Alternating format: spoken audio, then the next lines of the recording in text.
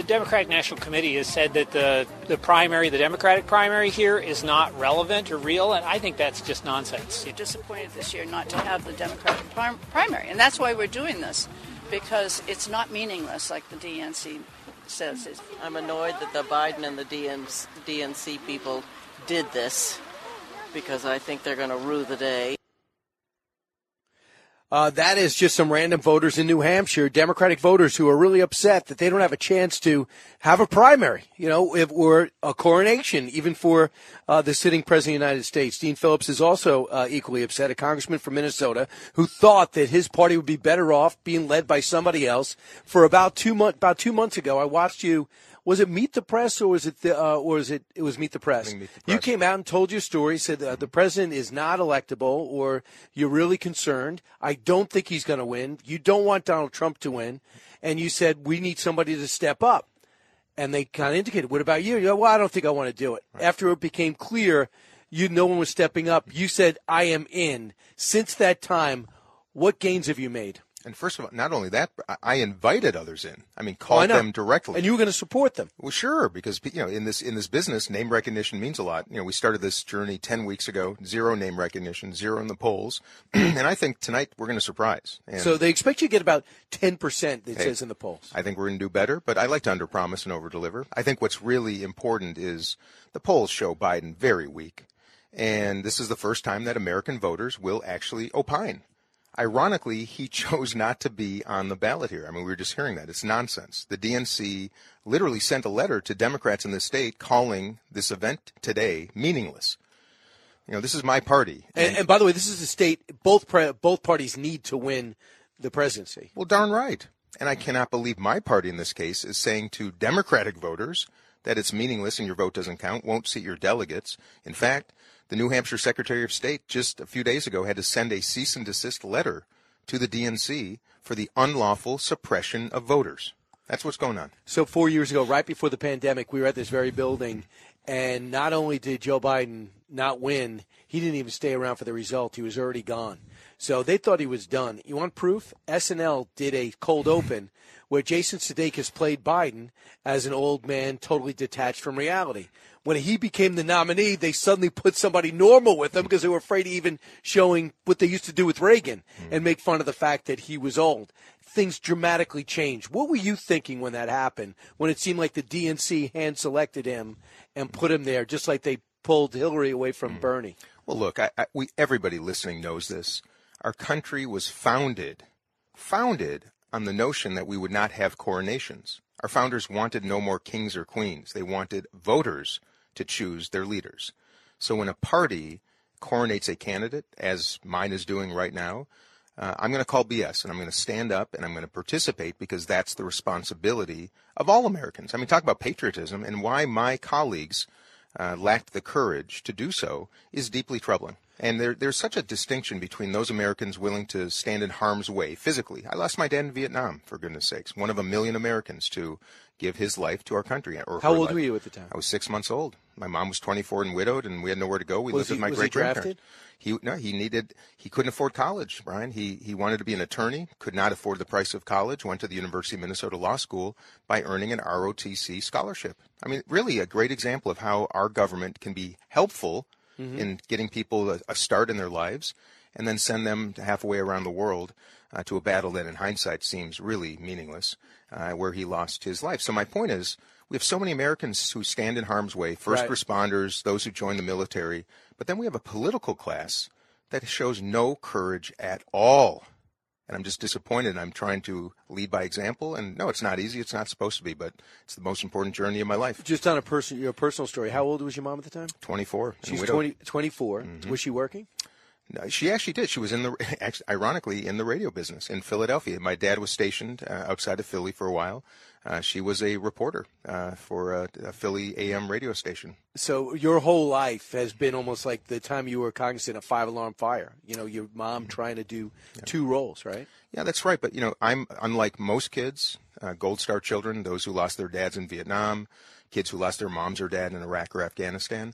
I can't imagine, Brian, that there's anybody who got as lucky as I did. My mom remarried when I was 3.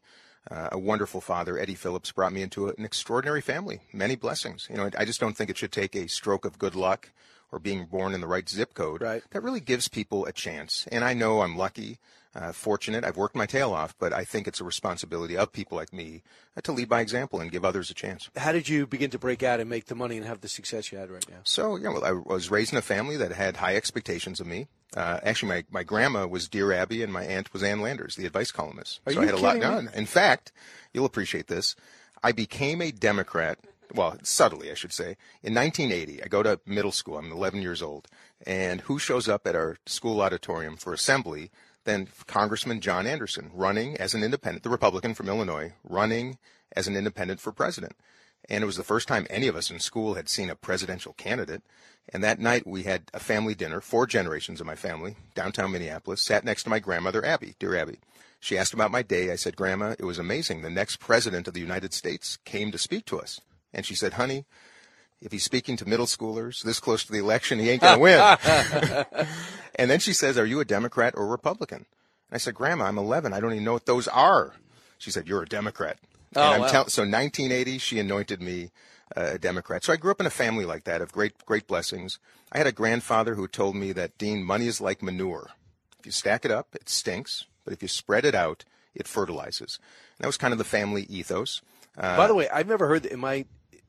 Did you guys write that? I've never heard that. I've never heard that before. I should probably write it down before you take it from me. Listen, you could trust me. Yeah. Just because Nikki Haley says I don't tell the truth doesn't necessarily mean I don't tell the truth.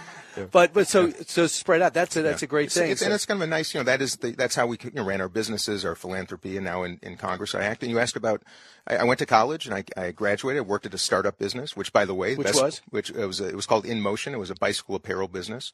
A great experience for what I'm doing right now, talking about starting from scratch and the ups and downs of a upstart enterprise. Then entered our family business, which is distilled spirits. We introduced Belvedere vodka in 1994, ended up selling it to Louis Vuitton Moet Hennessy, applied the same template to disrupt a category to the ice cream category, introduced Talenti Gelato, established by my colleague Josh Hochschuler in Dallas, built that, sold it to Unilever. Then I opened some coffee shops, and then that's kind of the rest is history. If nothing else, people can't say, I don't know what Americans want. Absolutely. Or the mistakes you made and how to get regulation out of the way, how to live up to a lease, how to handle a patent, and all these little nuances, and also the stress of knowing I got a payroll. Exactly, and Brian. I'm not sure that I'm going to be able to pay it this month. I hope my bet works out. Brian, that's why I'm a Democrat who's trying to create this bridge between hardworking entrepreneurs who are actually trying to help others pursue the American dream. There's this lack of understanding and listening to one another. I know how hard it is to start a small business. I mean, it is. It's harder to run and start a small business than it is a big business, for goodness sakes. Our regulations, our systems. I think every city should have an office dedicated to reducing the barriers to entry for small business owners instead of raising them. But you have to know how to do it in order to know what they need. And I'll give you an example that I think works well with this, and that's Phil Knight's book he wrote. Oh, yeah. I went and did a whole day with him, and he wrote the book Shoe Dog. Oh. And he said, you know how I started my business?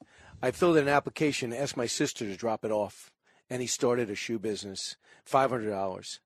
$500. And he brought it down, and he said, I don't even remember the day, but my sister reminded me. He goes, yeah, you just asked me to drop it off at the town. So he drops it off at the town or the city or whatever, the county, whatever he did. Didn't think of it. He goes, now I need a lawyer. I need a lawyer to start it, and then people are going to challenge me, and things are going to happen. And banks only loan money to people who don't need it. Yeah.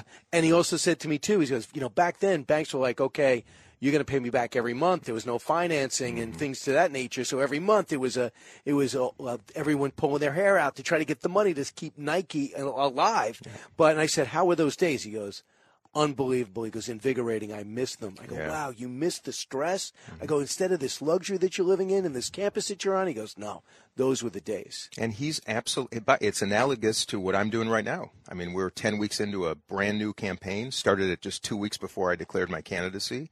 And that's what it's like. It's not luxurious. It's darn difficult, and it's beautiful. And look, we all know if you don't go through some trials, if you don't walk through the rain, you're never going to get to the rainbow. Well, I'll tell you, Oh wait, you guys did give me a clock. Oh, you took it down, Tom. You didn't you? We're having so much fun. We're going to. Yeah, the only time I asked for is a clock. There you go. Oh, there it goes. But you were watching it. I can't see it. Real quick on this. So, what makes you a Democrat today? Because a Democrat today, I think of green energy. The Democrat today, I think of electric cars. The Democrat today, I think of open borders. A Democrat today, I think of somebody who feels as though the wealthy like you aren't taxed enough. Where do you fit in this?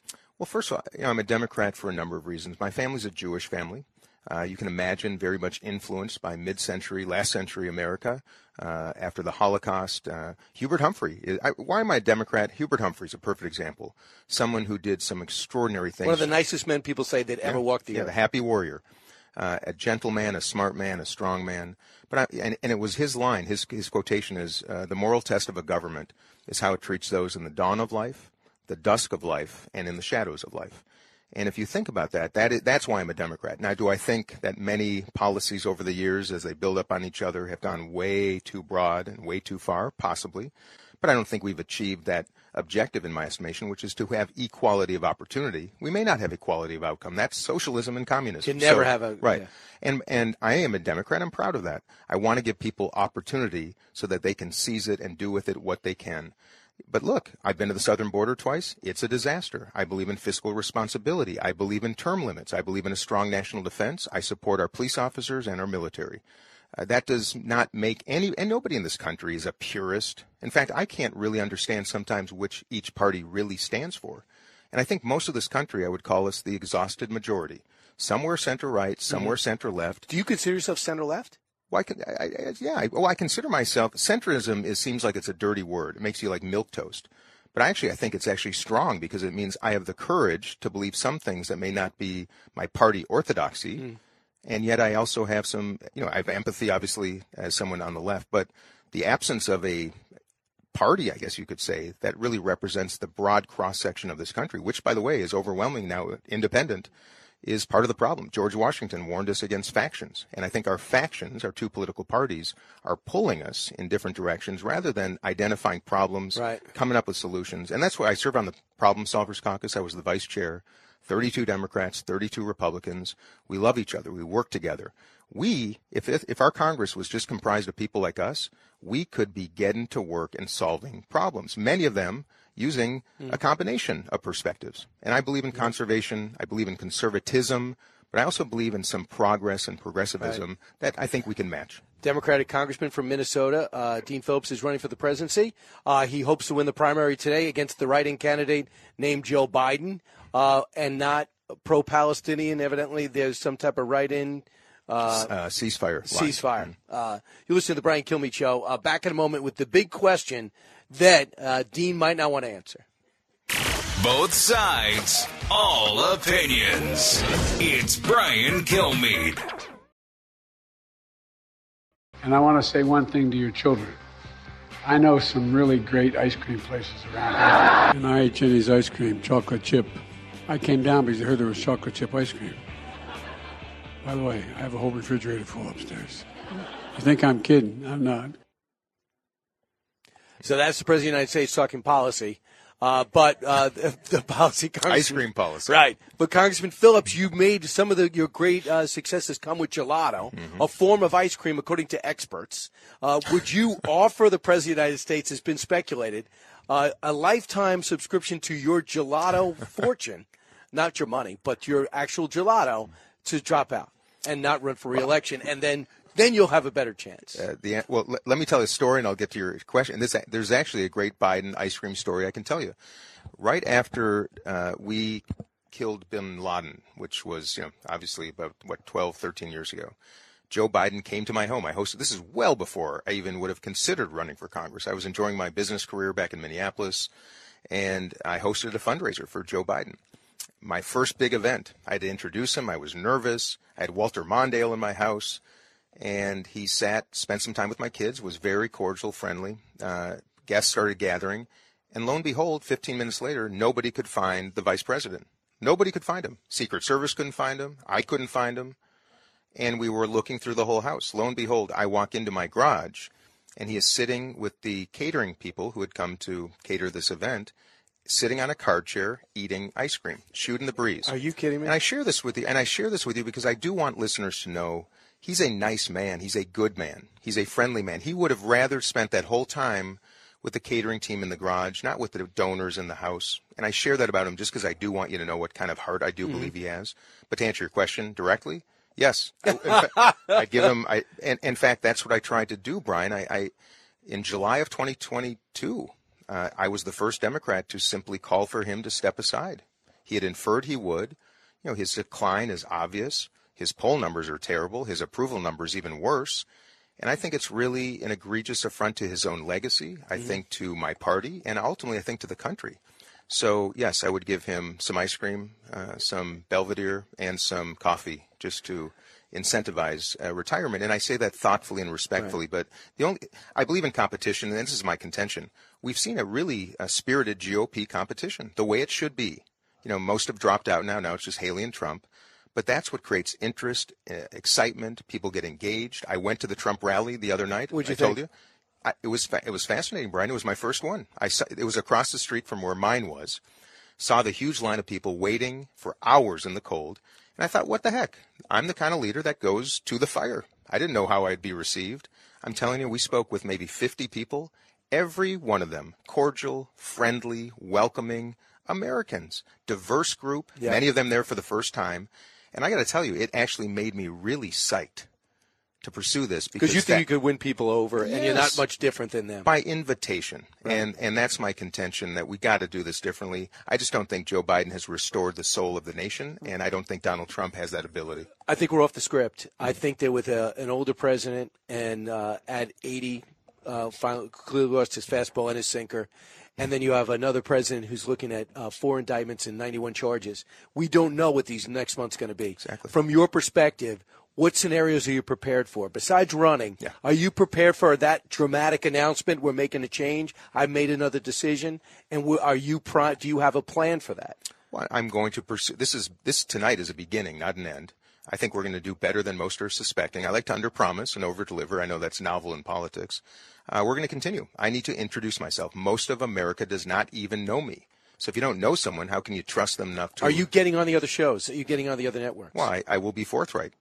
Fox, News Nation has been much more generous than MSNBC, from which I've not received a single invitation since I declared my candidacy. And, Brian, I'm the ranking member of the Middle East Subcommittee on Foreign Affairs with a war, and a former member of House Democratic leadership until I resigned. So, there's clearly some intent to deplatform. There's 2 things we have in common. Number 1, Harvey McKay is a great guy from Minnesota. Right on. Number 2 is Fran Tarkenton walks on water in my house. Oh, Hubert Humphrey was the person that my dad looked up to most, so did my mom. We got so much more to talk about. Even though I'm from New York. I got a good Viking story for you next time. Congressman Phillips, thank you.